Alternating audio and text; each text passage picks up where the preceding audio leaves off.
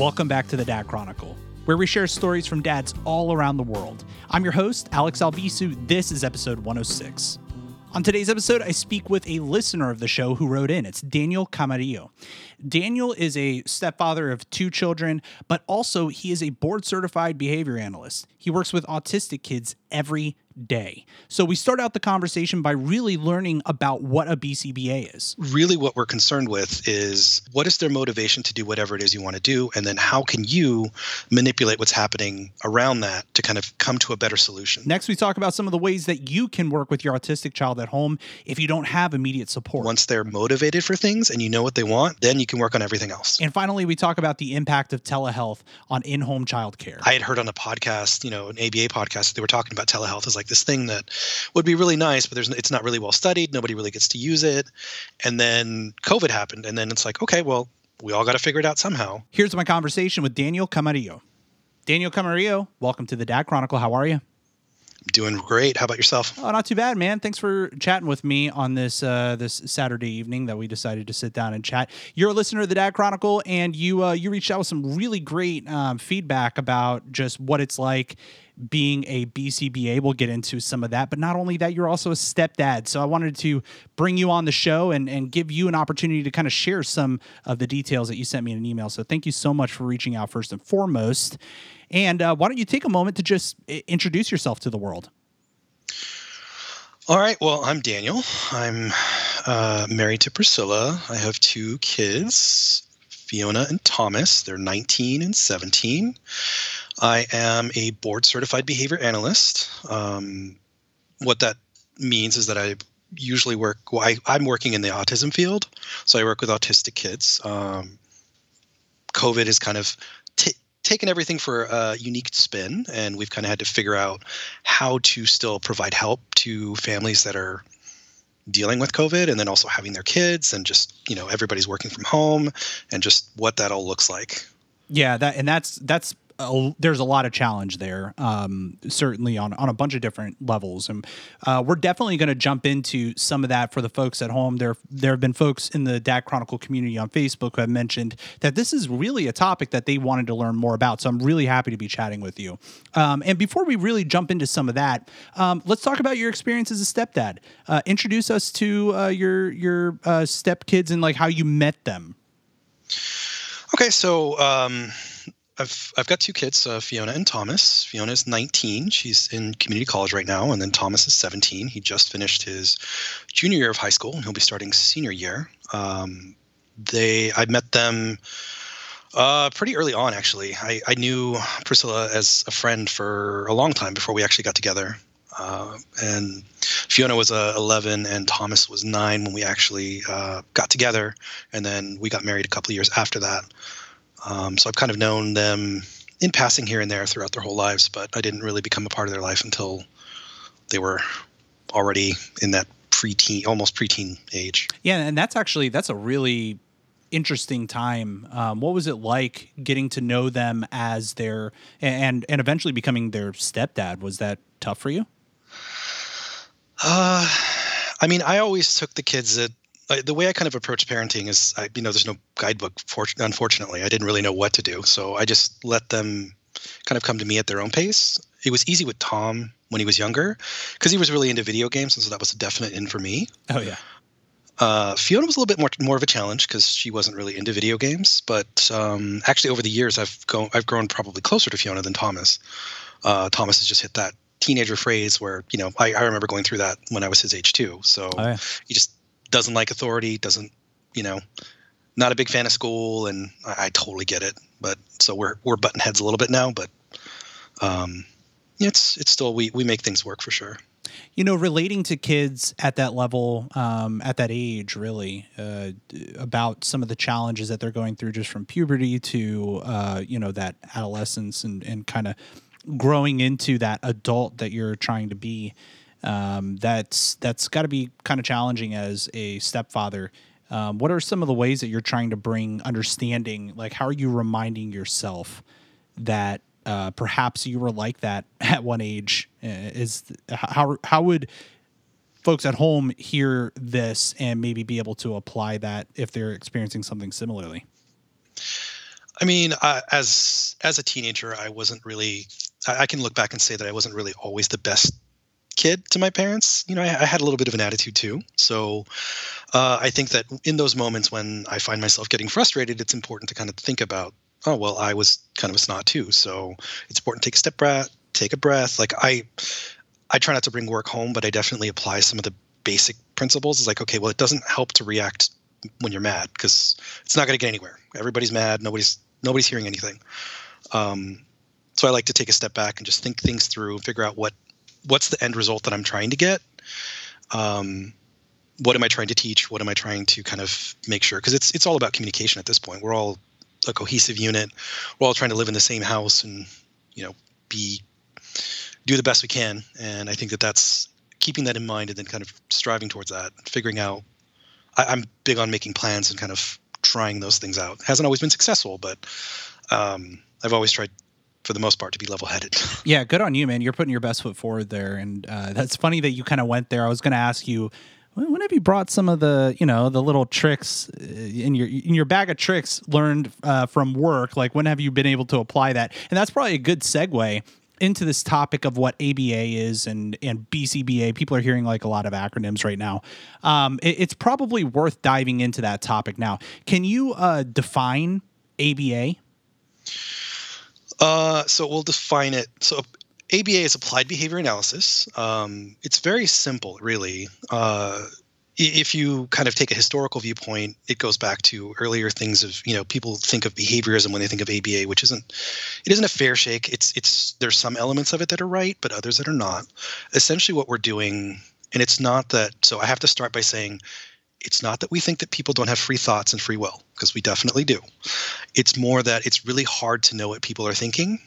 So we just look at what they're actually doing. So we're looking at the behaviors that they're doing to kind of figure out what is motivating them. And really what we're concerned with is what is their motivation to do whatever it is you want to do? And then how can you manipulate what's happening around that to kind of come to a better solution? So if you're hitting somebody because you want to get somebody's attention, the little kids do this all the time. They come run up and smack you in the leg. And it's like they know that works, right? As opposed to just tugging on your leg because maybe you're cooking dinner and you're just not paying attention. And so they might start. I've seen this happen, and they'll start by tugging on your leg. It doesn't get a reaction. Tug on your leg. It doesn't work, and so then they punch you in the leg, and then you're like, "Ow, what?" And then you look down, and that from work's perspective, you're essentially just teaching them, oh, well, I should just hit people to get what I want, right? Yeah, so It doesn't always work that way, but it's definitely we're looking at the consequence of that behavior, right? Was that you turned and looked when you got punched. So the behavior was you got punched, and then the antecedent was they were trying to get your attention, they couldn't get it. So we're looking at what the reason is for whatever we do, and then using what was happening right before and right afterwards to kind of change what's going on to be a better pattern, right? So if they're kind of tugging on your leg, and then you want to make sure you're responding to that. If you're trying to teach a kid to talk, you want to try to have them try to say to say hey or something, just so that you can then respond to that instead of whatever it is behavior that they're doing now that may or may not be what you want to see in the end. Yeah, you know, what you're saying is really profound because there's so much that happens as a parent that you should be aware of, like your own behavior, right? Like, that's influencing how your child responds or initiates their behavior in the first place, which I think is a really important thing to keep in mind. You know, I don't know if are you familiar with like the Hawthorne effect and what that is? It sounds familiar, but I can't. So this is something this is, you know, like one of my few takeaways from college. I'm just kidding, kids. Go to college. It's great. College is great. So, but one of the things that I remember from college in taking a psych class was the Hawthorne effect. You know, it's basically when you realize, like, you know, that you're being part of a test or a subject of an experiment. So you may skew the results because you just have a bias, essentially. So whenever you're working with, you know, your maybe working is not the right word, but interacting with your stepkids, does that ever come into play? Like, are your stepkids like, oh, he's analyzing me again? Like, is it anything like that?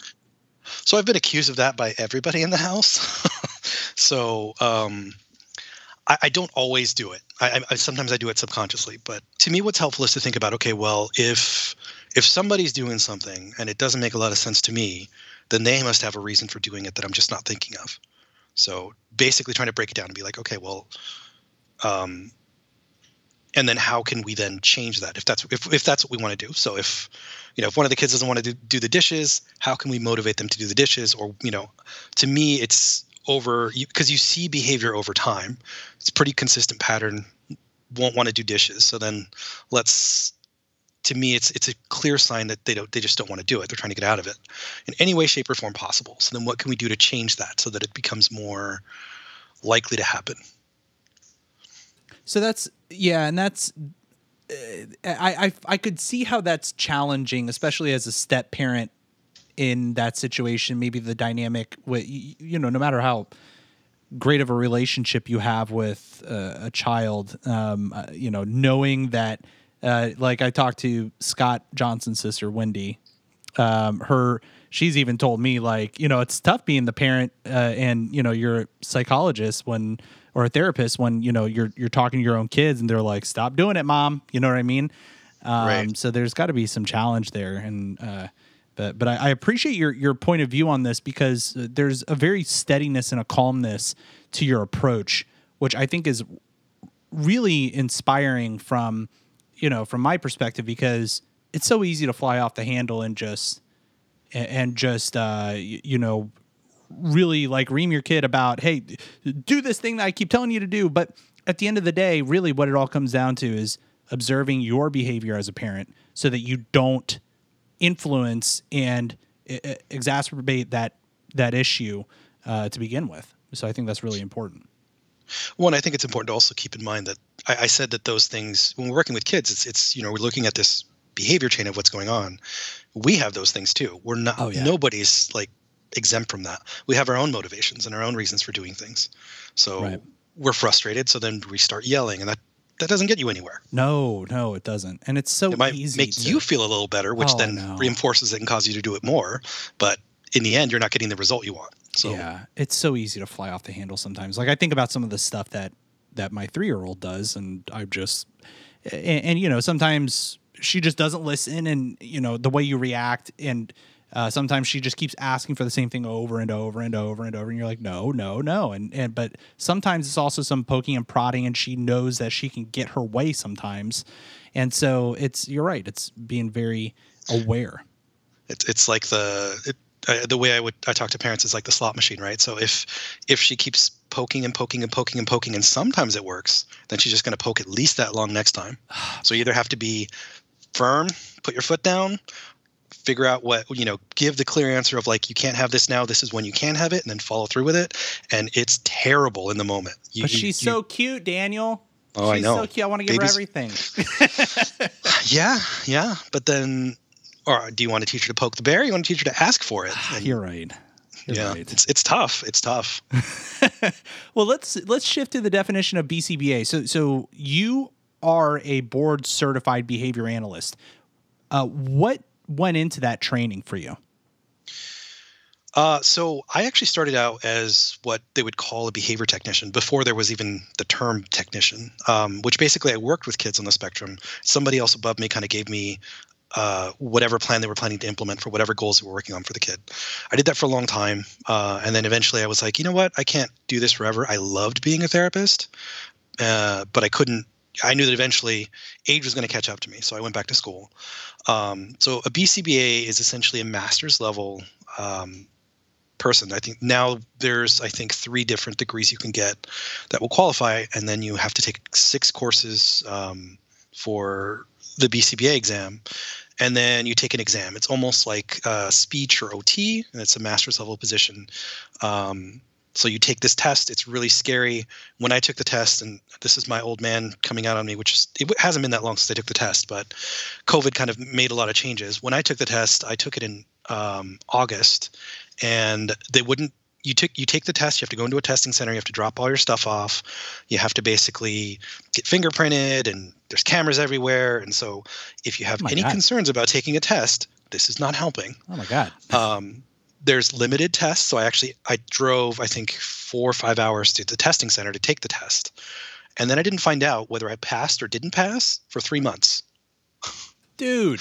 So what Yeah. are they? I guess, does it just take that long?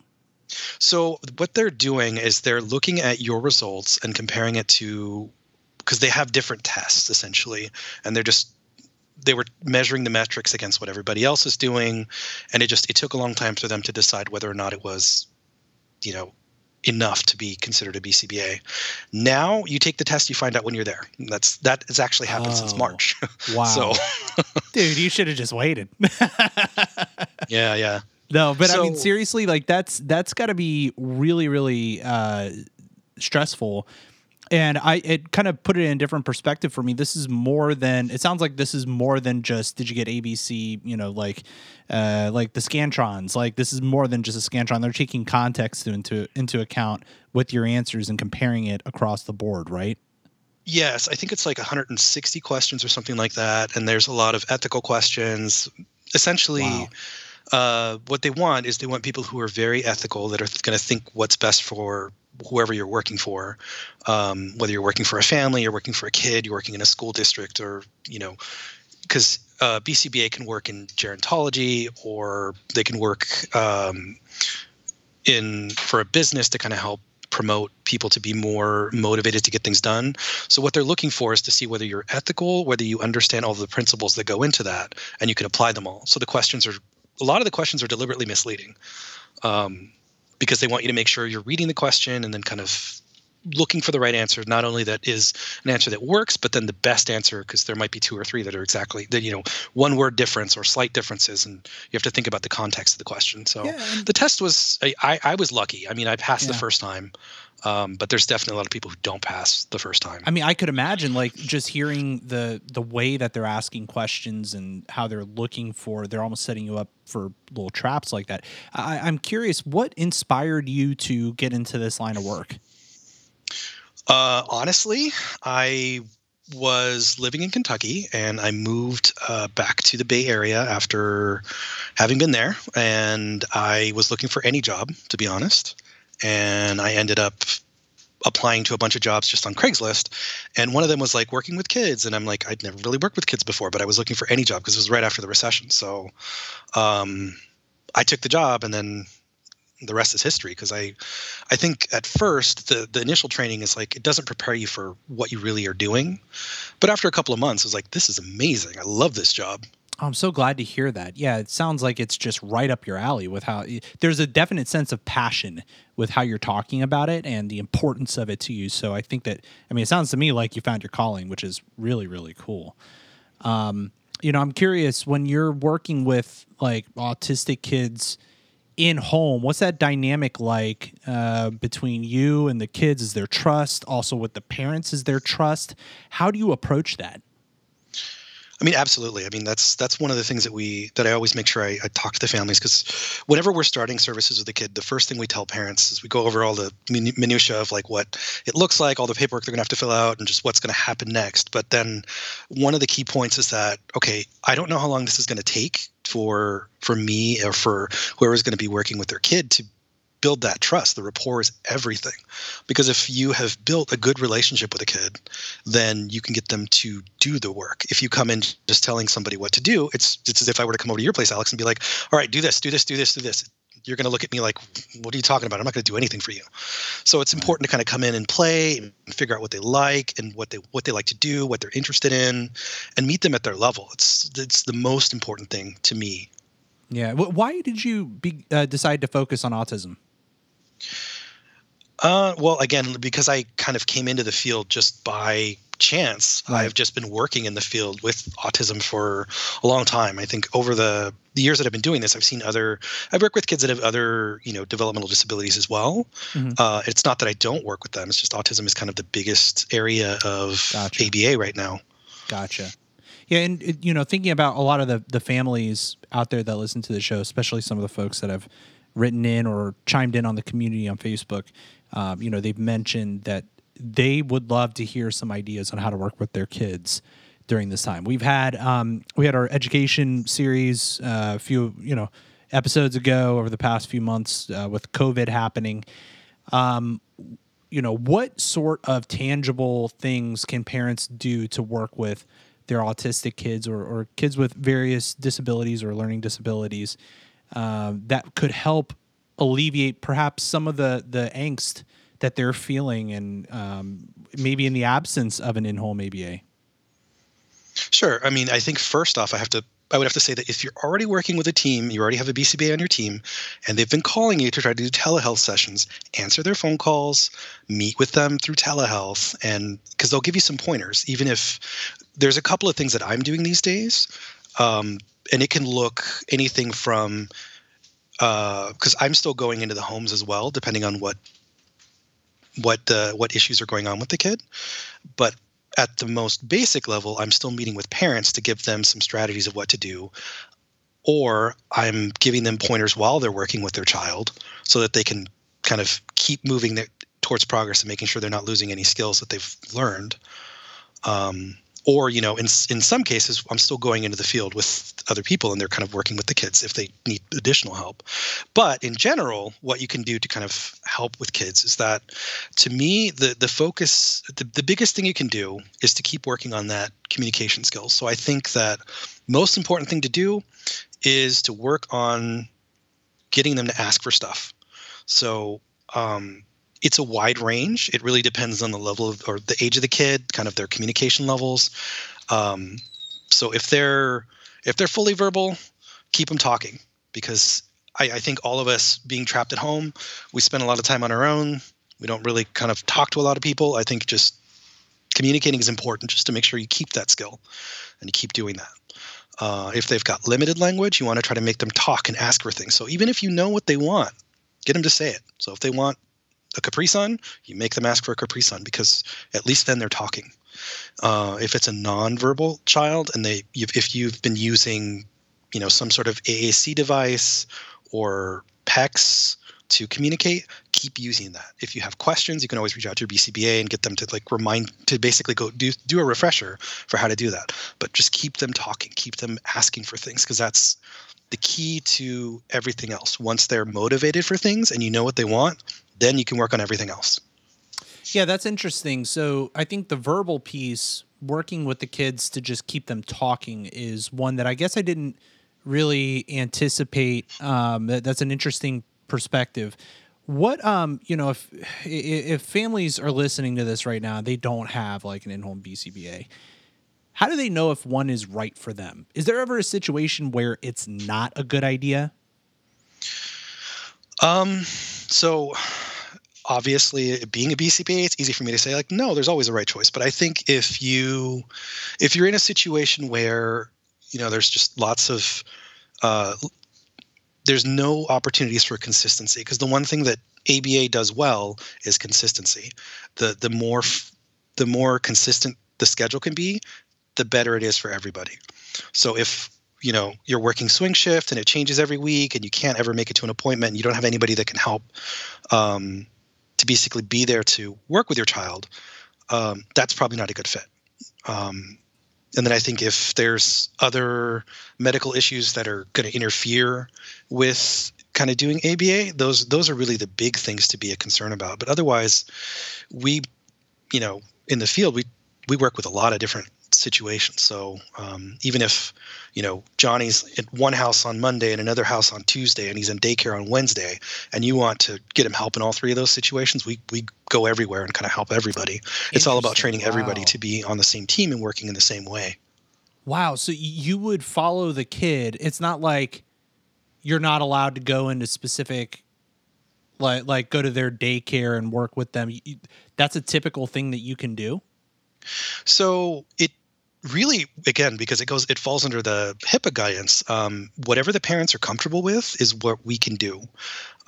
Usually the only times you run into limitations are if they're in public school. Sometimes the public schools won't let you go in there because they fall under what's called the IEP process, which is like the school evaluation. Once kids are starting in that pre-K, they'll get evaluated and get help from school. And usually because help is coming from school, we can't go to their school. But daycare, private preschools, in the home, grandma's house, out in the park, We do everything. It's just that's part of what we're trying to do. Going back to your earlier question with ABA, just BCBA, just generally working with kids on the spectrum, is we're trying to have kids that can basically be in any environment and they know what to do. I mean, we don't want to force kids to talk, but we want to make sure that they have the skills to do so.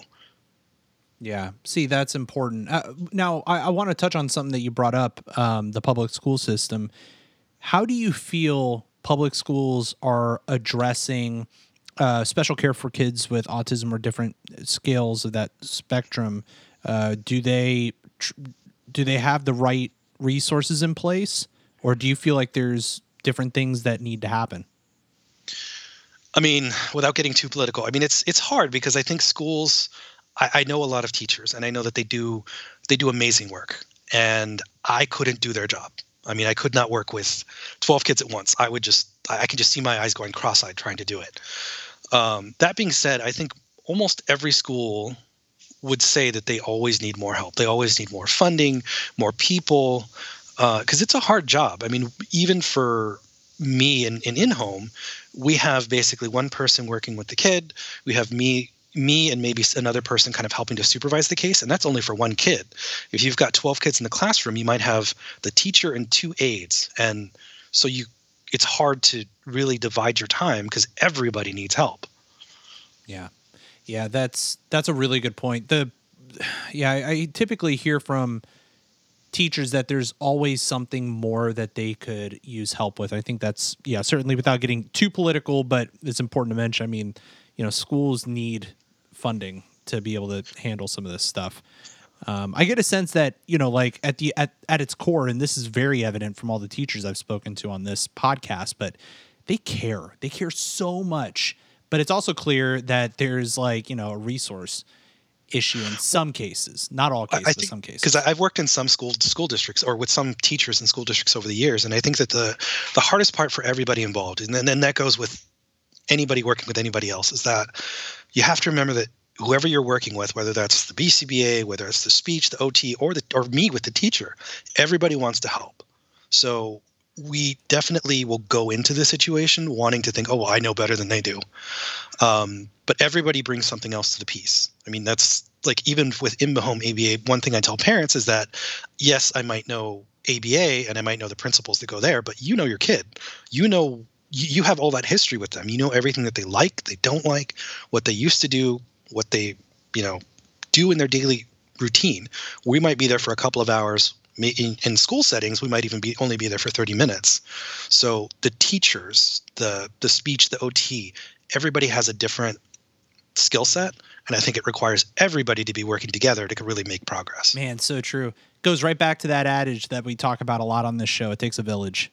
You know what I mean? Absolutely. Like it really does. And that's the thing. I talked to, and Becca, who was a teacher that I spoke with a couple episodes ago, said it as well. Like, parents, your kid's best, right? Like, and I think that in 99.9% repeating, of course, situation, there's going to be a parent that wants to do the right thing for their kid, and they're going to stick to their guns, and they're going to figure it out, and they're going to want to work with the people that want to help them. And I think that's so important to keep in mind, that you have to follow your gut as a parent. And I want to shift a little bit, thinking about telehealth for a second. This is challenging. I know this from personal experience because Arya had pink eye like a month ago.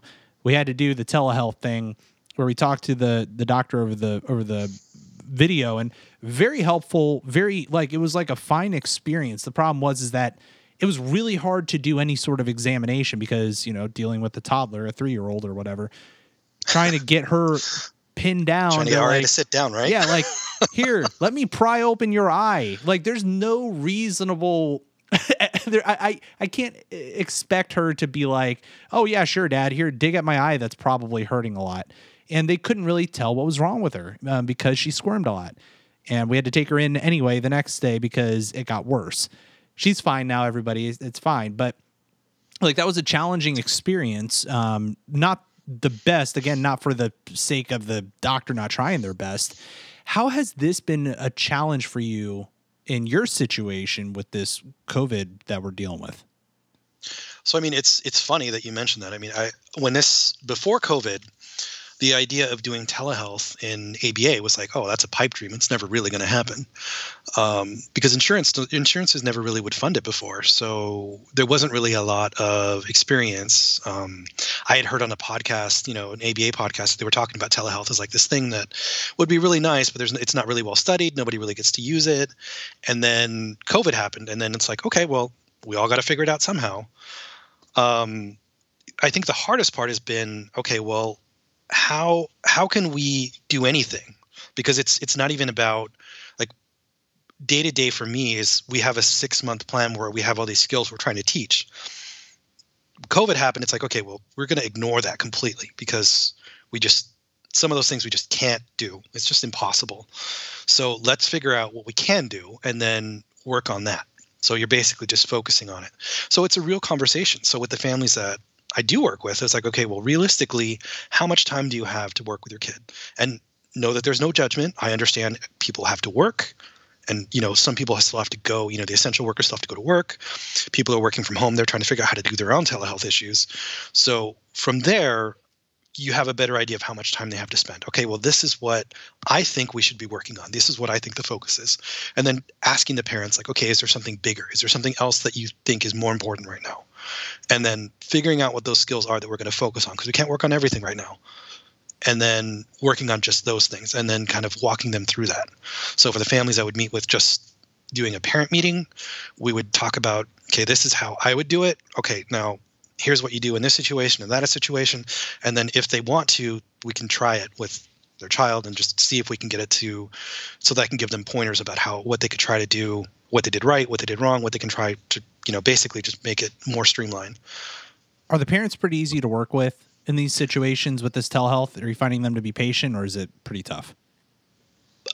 Well, honestly, since this all started, parents are more patient now than they used to be. I used to basically have to try to find, because I live in Silicon Valley, so in the Bay Area, everybody's busy. Everybody's they always have a million things they have to deal with, so it's always hard to get a parent to just sit down and meet. So I would struggle to try to get them to do parent training, because we're supposed to try to get them to do it monthly, and it's usually a challenge to get families to sit down and do that. Usually I basically do it when I'm hanging out with their kid, giving supervision to the other staff, and then talk to them briefly about it. But the families that are receiving those services, at least to this point, because there's some that have decided not to. They basically just are putting things on place. But every family that I'm meeting with now, whether they were a family that was already completely on board and just doing everything they could, or they were someone who was new, they've all jumped in feet first. And it's amazing. Parents have done a great job with their kids. What would you tell parents out there? Maybe some words of wisdom. This is the way I always like to end the show, is just kind of thinking about words of wisdom. Like, what would you tell them if they're struggling in this situation right now with their child who's wherever they are on the spectrum, and perhaps how they can leverage some of the help that perhaps you bring?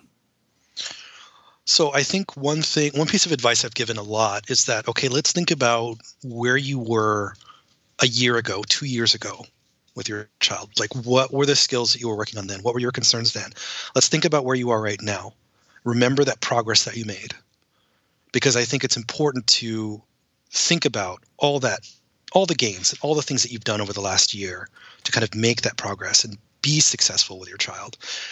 And then what can you do now? Just remember, everybody has limits. I know it's important to spend as much time as you have with your kids, especially now that we're home, but you also have to give time for yourself too. You can't be working all the time, because I know that burnout is a big thing for parents. You have to take that time for yourself, and it's okay, because you are doing the best you can, and that's what we can do.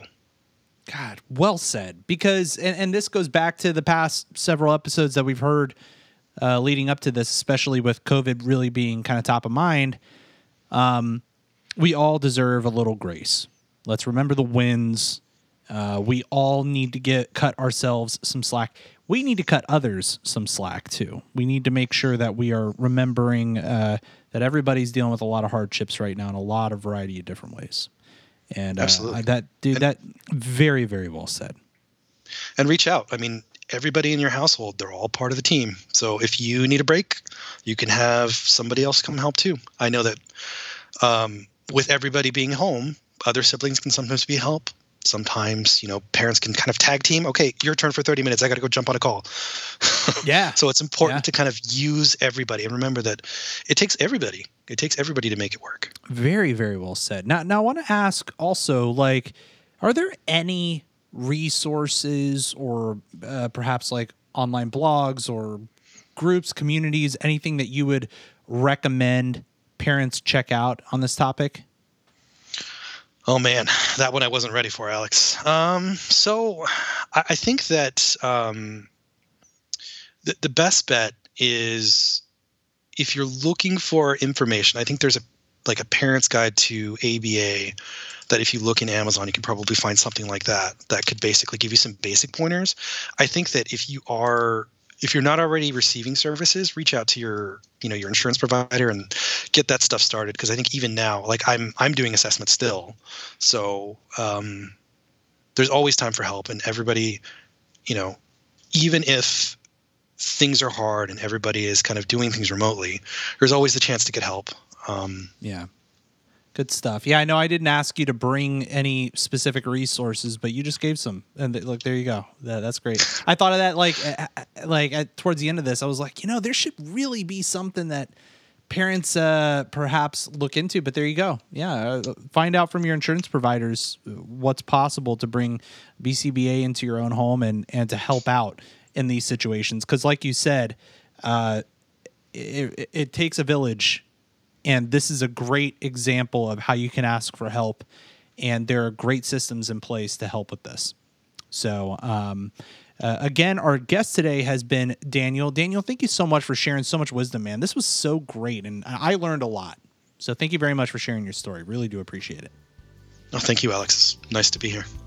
Big thanks to Daniel for sharing his story and a lot of great wisdom on how to help your child if they have autism somewhere on that spectrum. I hope this conversation was helpful to you. I know that there are a lot of challenges going on in the world today, but hopefully the type of support and information that you're getting from this show is helpful. And if you'd like to provide any feedback or any thoughts on the conversation today, email the Dad Chronicle podcast at gmail.com. If you enjoyed what you listened to today, give us a 5-star rating on Apple Podcasts and consider supporting this show. If you head over to thedadchronicle.com, there's a link there to become a patron. Find any dollar value that works well for you. Even $1 a month, guys. That helps a lot to support all the production costs that go along with this show.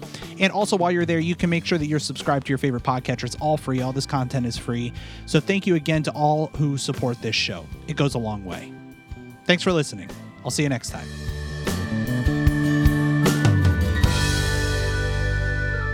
If you like this show, check out more great content at incastmedianetwork.com.